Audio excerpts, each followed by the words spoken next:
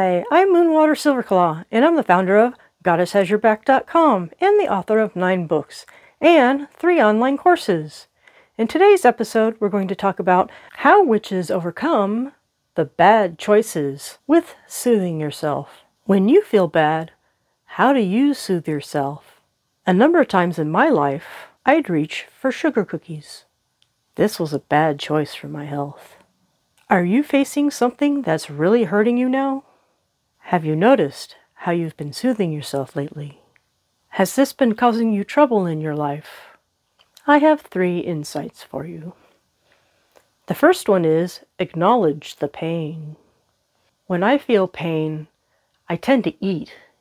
And when I tend to eat bad stuff when I feel bad.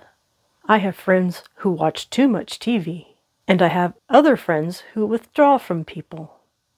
They say, I just don't have energy to put up with anybody. So when it comes down to it, we need to acknowledge the pain that we're going through.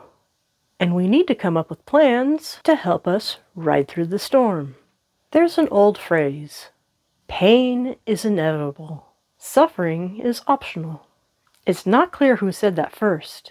Some people say the Dalai Lama said it, Haruki Murakami, or M. Kathleen Casey said it.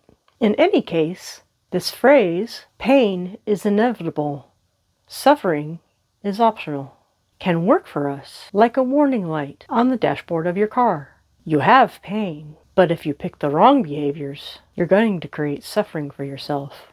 This leads us to the second insight. Identify the subconscious choices that hurt your well-being. So first, we acknowledge the pain. Next, we need to observe how we go on autopilot. We are making choices, but they're subconscious choices. So, for example, if I feel pain and I eat 4 cookies when I'd rather eat just 1, then my subconscious choice took over. We all know that change is a difficult process. And in order to change, we need to identify our subconscious choices. Many witches realize that simply trying to change a surface behavior may not work in the long run. But what we need is spiritual support. And that leads us to our third insight. Ask the goddess for strength to shift your behavior pattern. The real solution is a spiritual solution. It's true that we live in a physical body. However, by strengthening our spirit, we'll have the power to change a subconscious behavior pattern. I'll now share an experience I had with the gods. Several years ago, I needed to do some exercise, and part of it was climbing a steep hill. I was at a nature reserve, and physically I felt empty. Now, a normal behavior pattern for me at that time would be for me to stop what I was doing and just give up and go sit down somewhere. But then, I decided to dedicate the struggle of going up the hill to the gods. It was a chore, and it was very hard to do, but what I did was make a promise to the gods, that I would go up this hill for them, and that my struggle had a purpose. It was a real bonding moment with the gods. It was also a gift to my body that needed exercise.